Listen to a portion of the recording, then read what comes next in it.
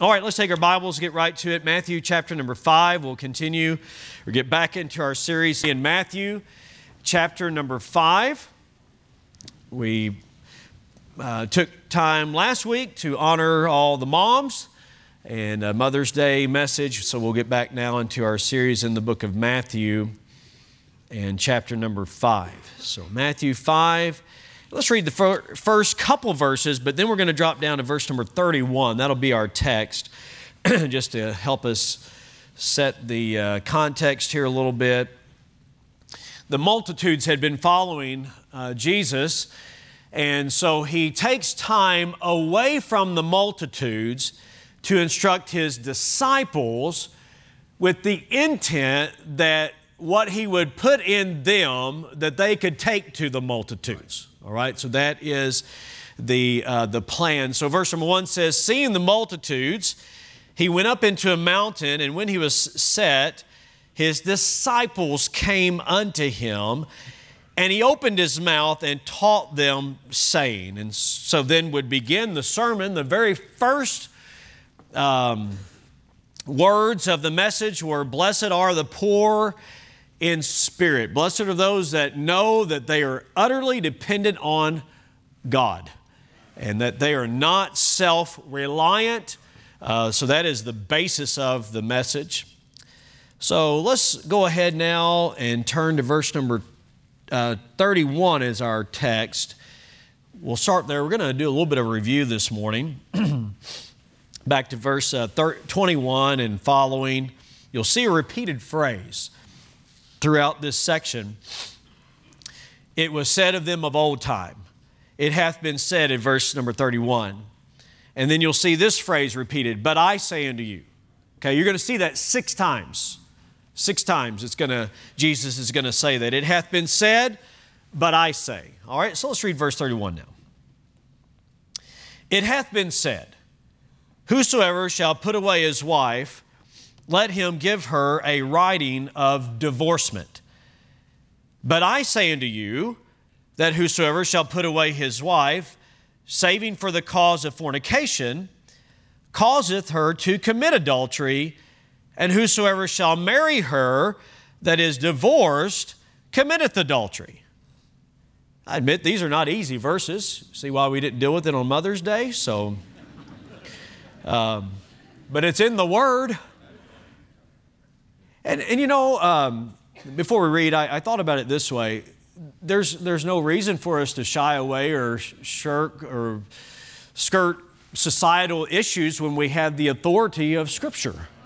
And we can just say what Jesus said, and explain it and apply it.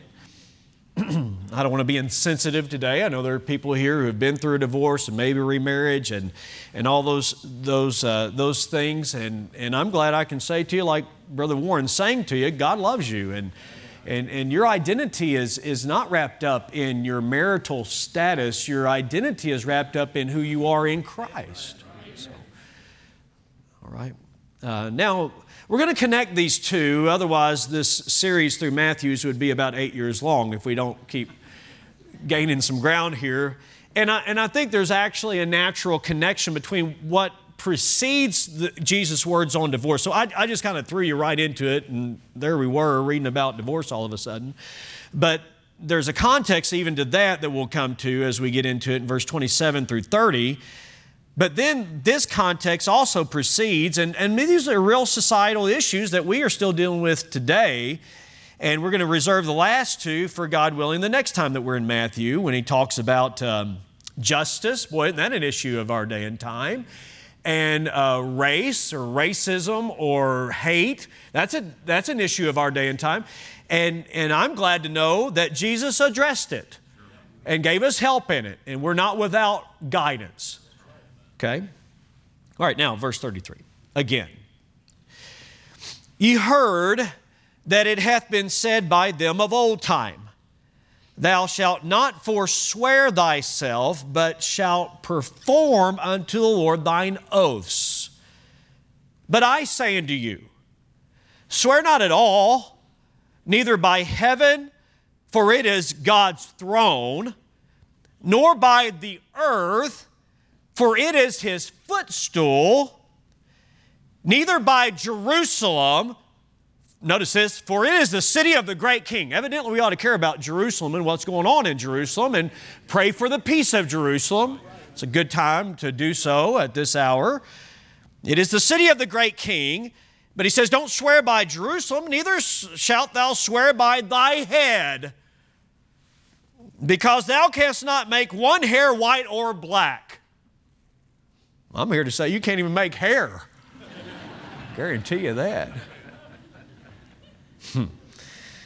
All right, verse 37, but let your communication be yea, yea, nay, nay.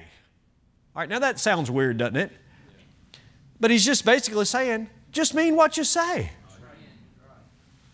Let your yea be yea and your nay be nay. For whatsoever is more than these cometh of evil.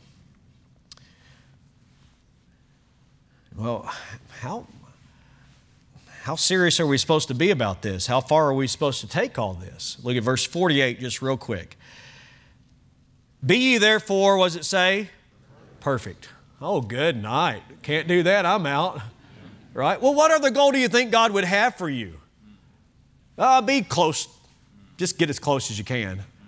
That's not His goal. Now, don't lose heart and think, well, no need for me to be here today. I can't be perfect. No, join the crowd. I mean, we're all in this together. But His goal for us is that we be just like His Son. He loves His Son so much, and He's so pleased with His Son that He wants everybody to be just like Him, the Lord Jesus Christ. You will say, I can't be. Well, He can help you to be more like Him and more like Him and more like Him. It's a daily process.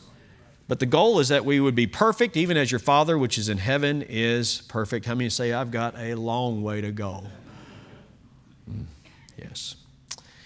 So today, I've just kept the title, What has been said versus what is written.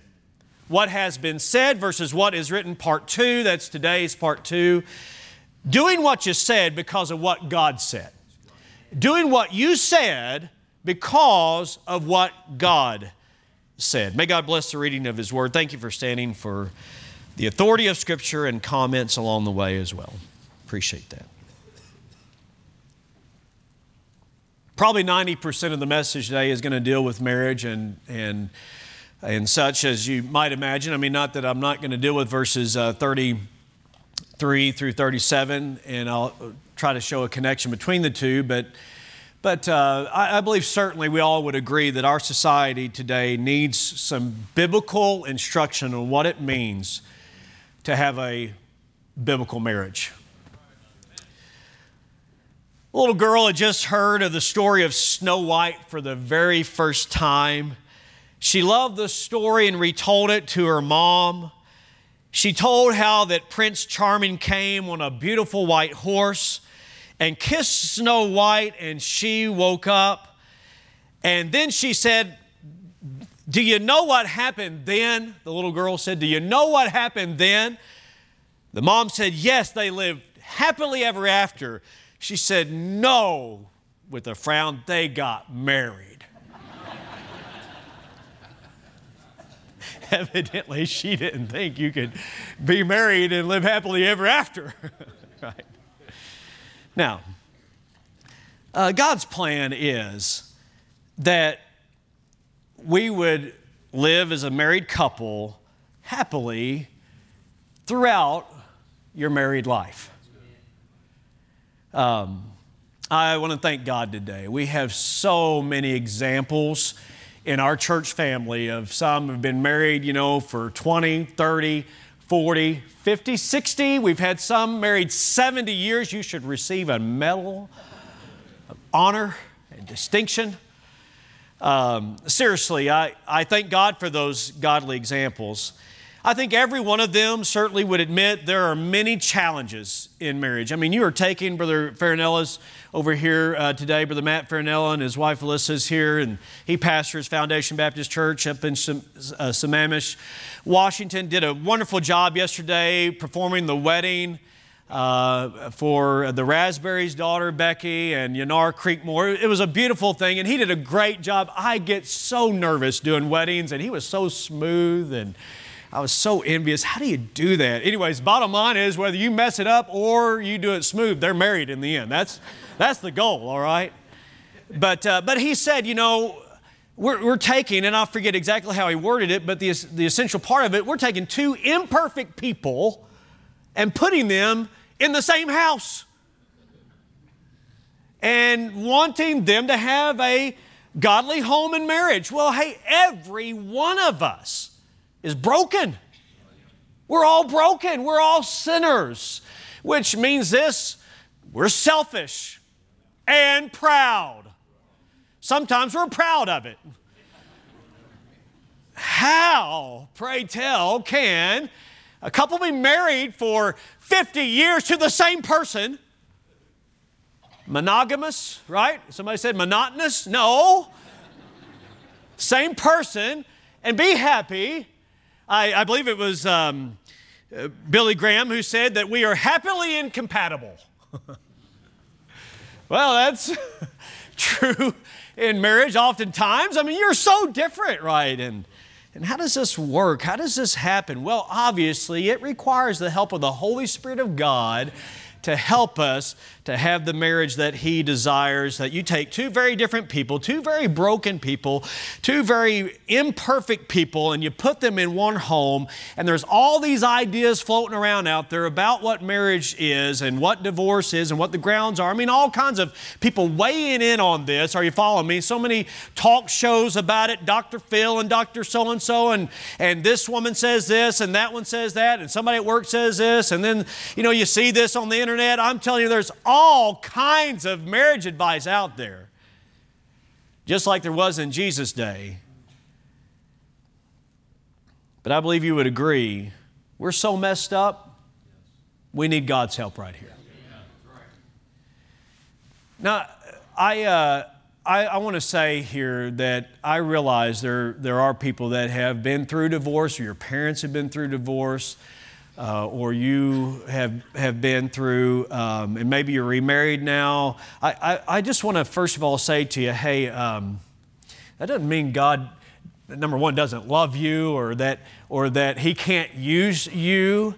There have been people that have been used here that have served in various capacities, that have been through exactly what you've been through, and I'm grateful to God that He can help you through that. And I know of some even here that have been through a divorce. It was certainly not their choice, not their desire. And so my heart goes out to them. But I don't think today, and this is not the first time we've dealt with this before, I don't think today, though, that any of those that have been through a divorce and a remarriage or anything like that would say, preacher, please don't preach on that. I think actually they might be some of the very first ones that would say, Brother Gaddis, listen, don't hold back. Don't tiptoe around this. Don't say anything less than what Jesus said. Just go ahead and say it. And if we have a problem with it, then it's our problem. It's not God's problem. All right? How about we all just agree to that, and this will be a much more pleasant sermon. One man said, there's no unhappiness so heartbreaking as the unhappiness of an unhappy marriage. And almost no tragedy so great as the degeneration of what God meant for love and fulfillment in a non-relationship of bitterness, discord, and despair. How many of you would agree with that?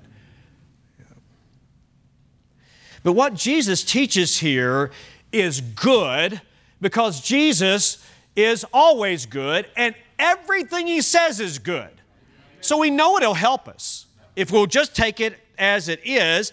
And so He's helping His disciples here, who they themselves would no doubt, I mean, we're talking about Peter, who every now and then put his foot in his mouth, and he was married.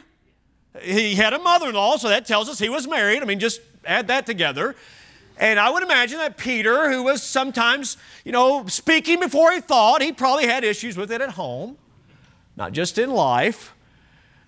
He would need help in his own marriage, and so would all the other apostles and disciples. So Jesus knew they needed the teaching, but He also knew this: they would be reaching people that were imperfect, that needed the teaching of what a godly marriage would look like. And so I think for that reason, he's helping them to understand. Now what we cannot dismiss here, even though we just kind of jumped into verse 31, what we cannot dismiss here is all that Jesus has already said prior to this, leading up to it by way of what he said in the Beatitudes. Because if you take the Beatitude life, the Christian life as it's intended to be lived, one where there is dependence on God, where there is meekness, and there's a hunger and a thirst after righteousness, and where there is forgiveness and where there is peacemaking, I'm telling you, what Jesus said there is what will make marriage work. I've never counseled with someone who said, I just couldn't get along with my husband because he was always trying to make peace. He was always just trying to see things my way and just being so loving and caring and unselfish and sacrificial and that rascal and... And he was always so humble and meek, and anytime I brought something up, he would just take it just so nicely. And no, that's not how it goes. It goes quite the opposite. He never hears what I have to say. He's the only one he thinks is in the world, and he thinks he's always right, and I'm always wrong. And all that. That's just... Sorry, just had a little moment there, but I'm just saying that's usually how it is. And what's happened is that even as Christians, because listen, we are not immune. We are not immune from making a mess of what God has designed by way of marriage. If we get away from the Beatitude life, then we should not be surprised that we end up in verse 31 and 32. So, who are you trying to help today?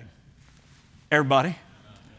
I'd like to help those that are not married. I'd like to help those that are single to at least do this. Don't get mesmerized by what you see on the outside to the neglect of what's on the inside. Because it's better to wish that you were married than to wish that you were not married. Are we all right? I'd like to help right there. But then also I'd like to help everybody here that is married, stay married. Stay married. I don't know what's going on. I don't know. I do know this. I know that things can be one way at church, but a different way in the car. All right. Now, I'd be naive not to think that that's not the case here every now and then. You'd be naive to think it's not that case even in your pastor's home. I'm not giving you details, but I'm just simply saying that, hey, listen, we are imperfect people. And we struggle with things and have to ask God for forgiveness and then ask Angie for forgiveness. And she has to ask God for forgiveness, ask me for forgiveness. But that's how you make it in marriage. So I'm not saying this to you because we somehow have arrived at this plateau. Everybody that's here would know that would be ludicrous to say this. But I do know verse 48 is still the goal, that we want to be what is right in marriage and in relationships and in telling the truth and living up to your word and all those things. Listen, that is so very vital to our homes because I know this, Satan would love to destroy every home that is represented here today. Because our homes are the building blocks of our society. And if he can destroy the building blocks of our society, then naturally he has destroyed our society as it is. And broken marriages may not make the evening news, but that is really what is bringing our nation down.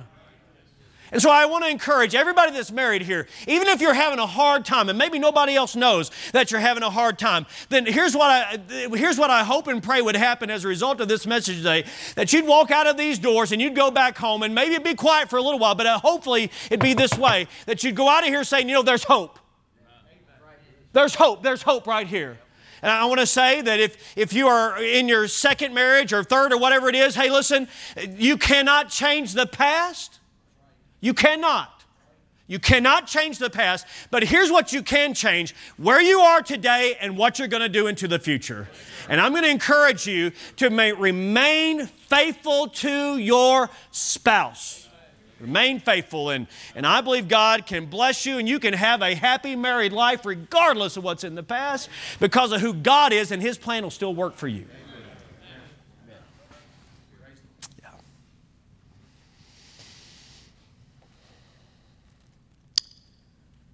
What's going on in this text? It hath been said, but I say. It hath been said, but I say. 6 times you're going to notice that. It hath been said, but I say.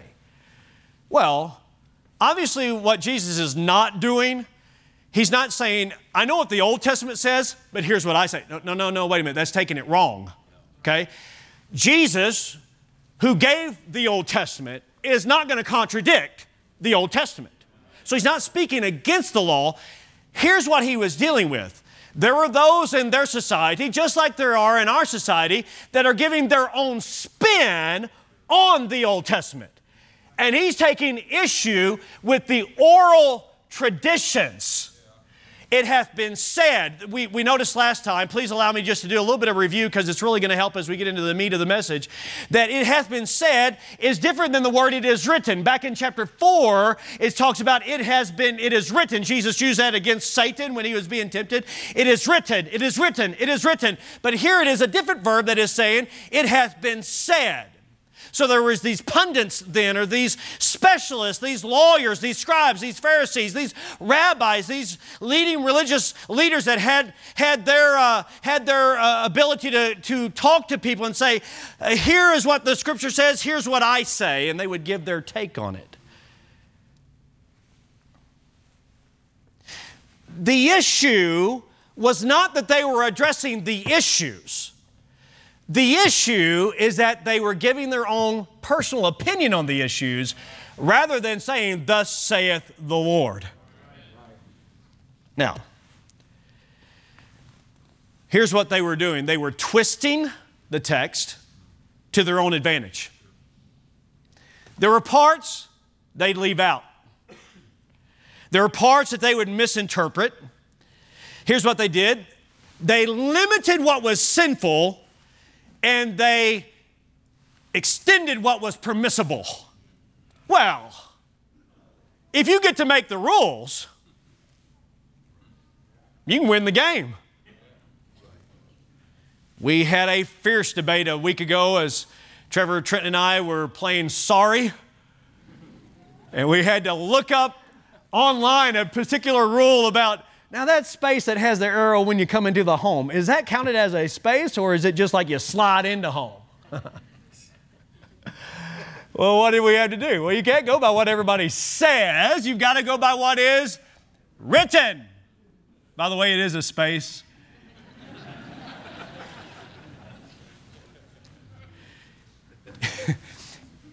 Hey, look, you can't cut out what you don't like in God's Word. You can't pick and choose. This is not a buffet like you can have that and not that and have that and not that. No. We got it. This is all the Word of God. Watch this. We cannot condone what God condemns. We cannot. We cannot. Not and be true. We cannot be selective in our application. Well, that applies to them, but it doesn't apply to me. No, friend, listen. Everything here applies just as much to you as it does to me and to everybody else. But here's what has happened. What happened in their time, what has happened in our time, and then we'll move on, okay?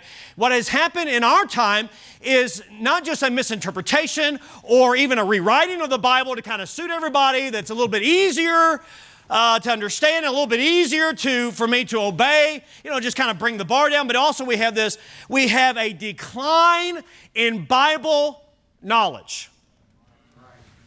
Less content in sermons. Sermons are average today, probably 20 minutes.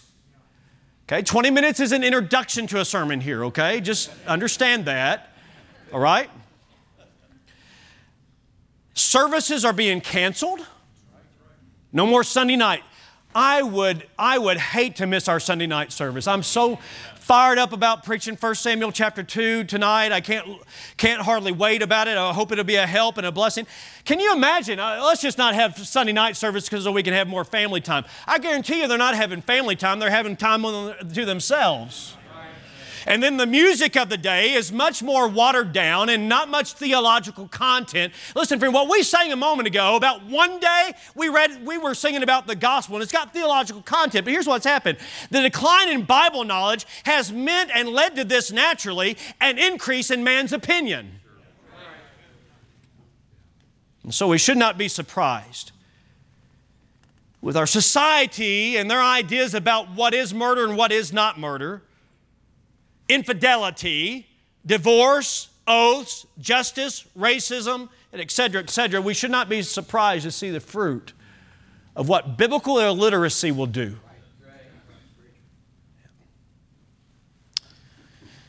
They applied murder to the act alone. Jesus said, you better deal with the heart because that's where it starts. They were angry without a, not that they were angry without a cause like they didn't have one, they just didn't have a righteous one. There's a difference between righteous anger and sinful anger. Righteous anger is when I'm angry about something that angers God. Sinful anger is when I'm angry because it angers me. You got it? And Jesus says, you got to deal with the heart. It has been said, thou shalt not commit adultery. Don't take another person's wife. But here's what they did. I'm leading up to where we're going to be here today. Don't take another person's wife. In fact, one man said it very well. He said it this way. They gave a conveniently narrow definition of sexual sin and a conveniently broad definition of sexual purity. Just don't take another person's wife, but if she's not another person's wife, it's okay. Or if you look upon somebody with lust, it's okay. Just don't touch. In our day and time, it kind of goes this way. Boys are going to be boys. Girls are going to be girls. Cohabitation's okay. You got to see if you like each other or not. That's a different day and time today. Jesus said it this way. If you look upon a woman with lust, you've committed adultery in your heart. I didn't really get to deal with all these when we came through them, the first message. So I think because of our culture, it'd probably help us if we dealt a little bit more with it right here. Anybody in a hurry? Good. He says this to men, not that women do not struggle with lust, but it is more of a man thing. And men, I want to say to you, birds may fly over your head, but you don't have to let them build a nest in your hair. And it helps when you got hair like this. Not much to build a nest in here, friend, I'm guaranteeing that. Do you understand the saying? I don't remember where that's even from. Hey, we can't control how people dress or what billboards are wear, but you can determine what you're going to think about.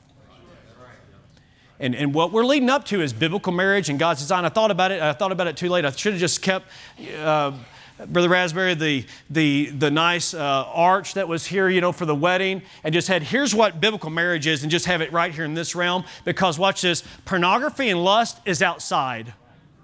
And a wife doesn't appreciate it when a man is looking at another woman, and a man doesn't appreciate it when a wife is thinking about another man. Are you following me here? I realize this is kind of straight preaching, but I think it needs to happen in our day and time. And so pornography is against God's will. Lusting is against God's will. And so you see where he's going with it when he says, that you're supposed to stay married. Well, it's got to start somewhere, and it may have started just with that lustful thought. That lustful, longing look. Verse 31 just didn't come out of nowhere. No, there was something leading up to it. And Jesus says, if your eye offends you, then pluck it out. If your hand offends you, cut it off. He's not speaking literally, but he's saying this, listen, sexual sin is so devastating to a society that you must take radical measures to make sure that you are not participating in sexual sin. And thus some here today maybe need to take some radical measures to cancel some subscriptions, to cancel internet. Good night, that's radical. To cancel or to delete certain apps. To block certain people. To unfriend certain people. Boy, this is going great. But it's needful, isn't it? Because you can see how Satan tries to get in. And so there's things that you need to do. And if your hand is leading you down the wrong path because you're texting the wrong thing, or you're using it to go to the wrong website, or you're using it to call the wrong number, hey, listen, my friend, you better stop right there. And ladies, if I could just take a moment, and men as well, to say this. If it is wrong for men to look with lust, then it is wrong for women to dress in such a way that would tempt them to do so. It's one thing to make, one man said this, it is one thing to make yourself attractive. It's another thing to make yourself seductive. And you know the difference, and so do we. So you And men alike. Now, modesty is not just for women. It's for men as well. But we need to apply the principle of purity to dress and make sure that you're covering everything, that it's not too tight and not too revealing. I'm just saying to you what I think Jesus would apply in our day and time, that, listen, we're living in such a sexually charged culture, which is really of all time, but certainly in our day and time. And so don't be part of the problem, be part of the solution. You say, well, that's a man's problem. He shouldn't be like that. Okay, thank you. But that's like saying you're like playing on I-40 out in the middle of the road saying those trucks shouldn't drive so fast. Hello? Now that illustration just came to me and probably needs a little bit of work, but I think you get the point. In other words, if you're not careful, ma'am, you're just like the Pharisees who was determining the extent of their obedience. And it's not up to you to determine the extent of your obedience. God said to cover the nakedness, and in the Old Testament, it talks about even the thigh being nakedness, and so it ought to be covered. Amen. You say, is there biblical grounds for that? Biblical grounds for that, men and women alike. Yes. I realize this is not typical Sunday morning preaching, but it's just right here where we are. Yep. Yes, it is. So, we should not be surprised then to hear that our Savior addresses the matter of divorce, given where things are. It has been said, verse number 31, it has been said, whosoever shall put away his wife, let him give her a writing of divorcement. At least give that common courtesy. You see, because in Greek times, I mean, I read of one Greek writer who said he knew of this one woman that had been divorced 10 times. Because it was so easy to divorce. I mean, literally, it could just be said, I divorce you, I divorce you, I divorce you. And there was no writing of divorcement. It was just, I divorce you. You're out of here. The word divorce means released. Out of the house. They were abused. It was sad. Women are to be protected, loved, and cherished. Not thrown out. Cared for. Ladies today, please don't listen to the women's lib movement and the feminism of the day and time that would tell you things like God is so bigoted, God is so a male chauvinist. Hey, listen, if you read the New Testament and the Old Testament alike, you'll see He actually is protecting your value and He elevates your status and He is elevating womanhood, not degrading. And because there's that mentality that's out there. Well, if you're a wife and you're submissive, then He's just going to march all over you and you're just going to be a doormat. No, not according to what Jesus said. And as He tenderly loves the church, hey, listen, do you think the one who designed this would design it in such a way that would be degrading to you? I tell you, nay. Use some biblical terminology. There's no way. No, it's only going to enhance your life. And so back in Deuteronomy, that's what they were quoting, and they were giving their spin on it. If you're going to divorce, then at least have a writing in divorce, have it in writing. But even chapter 24 of Deuteronomy is not dealing with the grounds of divorce. It's dealing with this. Here's how you ought to treat your wife if you do divorce.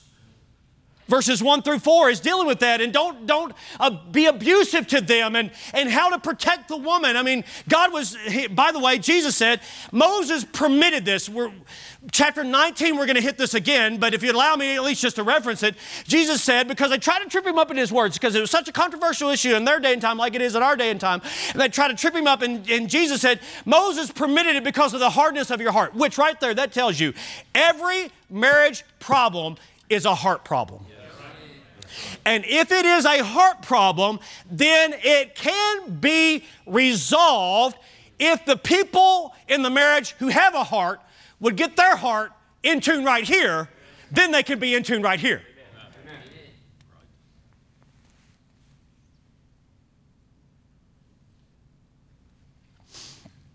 There were two schools of thought in their day and time. Many are familiar with this. There's the school of Hillel, a Jewish rabbi, liberal, flaming liberal. And then there was Shammai, conservative, right-wing conservative. Polar opposites. Jesus anticipated that His disciples would get thrown into that controversy. And He says, it has been said, give her a writing of divorcement, which really both would agree on that. Hillel and Shammai. Hillel would say this, if she burns your toast, brother, you can divorce her. I mean, literally, what he was doing is he was looking at Deuteronomy chapter 24 and verse number 1, and if there is any indecency or if there's any the uncleanness, that's the word that is used there, uncleanness, if there's any uncleanness. So then it became a matter of interpretation. Okay, so define uncleanness. And it's something that you don't like. All right, well, I don't like my supper burned, so you're out. I mean, literally. There are cases like that. I'm not making that up. I'm just using that as an example, and maybe that's an extreme case. But they can also say this, you know, I don't like you as much as I do her because she's much more pretty than you are, and he could get rid of her to take her, literally. These are actual cases I'm running by you right now. That is a very loose, very liberal view of marriage and divorce, okay? So there is that school of thought. Shammai, on this side of it, as a conservative, was saying, no, the only cause for divorce is adultery. But he went this far to say it, if I understood right, and maybe I should do more research or somebody can help me or correct me here, and I'd be very much open to that. But if I understood right from my study, that not only did Shammai say that adultery would be the cause or grounds of divorce, he also said this, you must divorce. Because now that marriage union has been violated, that perfect picture of one man, one woman, which, by the way, what we're trying to establish here, what Jesus said is this, that marriage by God's design, obviously, hang on, maybe we need to back up this far. Can I just take just a brief second to say what Jesus said? Male and female, I said in the beginning it was not so because God made them male and female, two genders. Amen. And he said a man is supposed to be married to a woman. And that is the only thing that God recognizes in the Bible. He does not in anywhere recognize same-sex marriage. That is a phenomenon of our day and time, which also was in Greek, which is also in the Roman Empire and all those things. But that is a violation of what God said. All right? I'm not going to give my spin on it. I'm giving you what the Bible says. And thus it is what is being said versus what is written. Okay? All right. So it is a marriage between a man and a woman, and it is, watch this, it is intended by God to be lifelong and exclusive. Amen. Exclusive. Exclusive. Lifelong and exclusive. So Shammai says, okay, she has violated that exclusivity, and so therefore that marriage is now broken. It is to end in a divorce. Give her a writing of divorcement. Jesus certainly did not take the liberal view. He did not even take Shammai's view, though certainly that would more characterize Jesus' position, but he went this far to say, listen, I'm going to go further than that. Jesus is stricter. Whereas Shammai says she needs to be divorced, Jesus says reconcile. Reconcile. Even though it will not be easy, it will not be the convenient way, it will come with great heartache, it is still my plan, one man, one woman, one lifetime. And Jesus says we got to stick with what God set up. Because you need to do what you said you would do because of what God said. I'm going to run that by you one more time. You need to do what God said. You need to do what you said you would do because of what God said. Did I say that right? Well, what did you say you would do? You said, I do take thee to be my lawfully, not awfully, my lawfully wedded wife, in sickness and in health, in poverty and in wealth. You said you would. So you need to do what you said you'd do because of what God said. All right, now, now don't get hung up right there, because if you're in a second marriage, then you say, I blew it. Well, I understand that. So you're married now, then do what you said you'd do. Does that make sense to you? Poverty and in wealth, sickness and in health, and just do what you said you'd do in the vows. Wonderful job yesterday in the vows and exchanging of rings, and you're in a covenant. God views marriage as a covenant, not a contract. A contract says, okay, as long as you do this, this, and this, then we will do this. But a covenant is unconditional. It's God's plan. What would you rather know about man's plan? Man's plan is away with them. Walk away from it. Man's plan is be done with them. Walk away from them. God's plan is, with the help of the Holy Spirit, guided by the Word of God, be of a poor spirit. Be meek. Be a peacemaker. You hear what I'm doing? I'm not walking through them in order, but they're certainly there. Live out what the Christian life is supposed to be. And even in the most dire of circumstances, God can help you get through that. And I'm glad to tell you today, there are some examples right in here. Right in here. That God has done just that. Now, some are in a spot where they wanted to do that and their spouse left, and you can't control that. No more than you can control somebody else's driving. But you need to make sure you're driving right in your lane.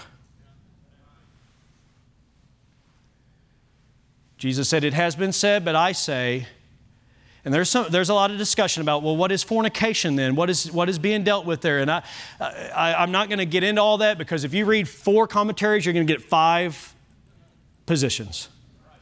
All right? It's a tough one. It's one of the more difficult matters I've ever dealt with. I've got a position on it and try to work within those boundaries on it. But I think at the end of the day, everyone that is committed to biblical truth would say one man, one woman, one lifetime marriage. Anything else is outside of God's will. Do what you said you would do because of what God said. Okay, so what about the oath thing? Well, the oath thing and the swearing and all that was the Jews' way of kind of getting around keeping their word. Because as long as you didn't swear that you do that by God, you're not obligated.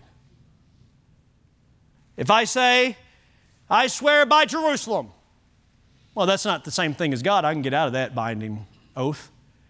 Or I swear by my head. Meaning, if I don't do this, may I die. But they could still get out of it. And many did.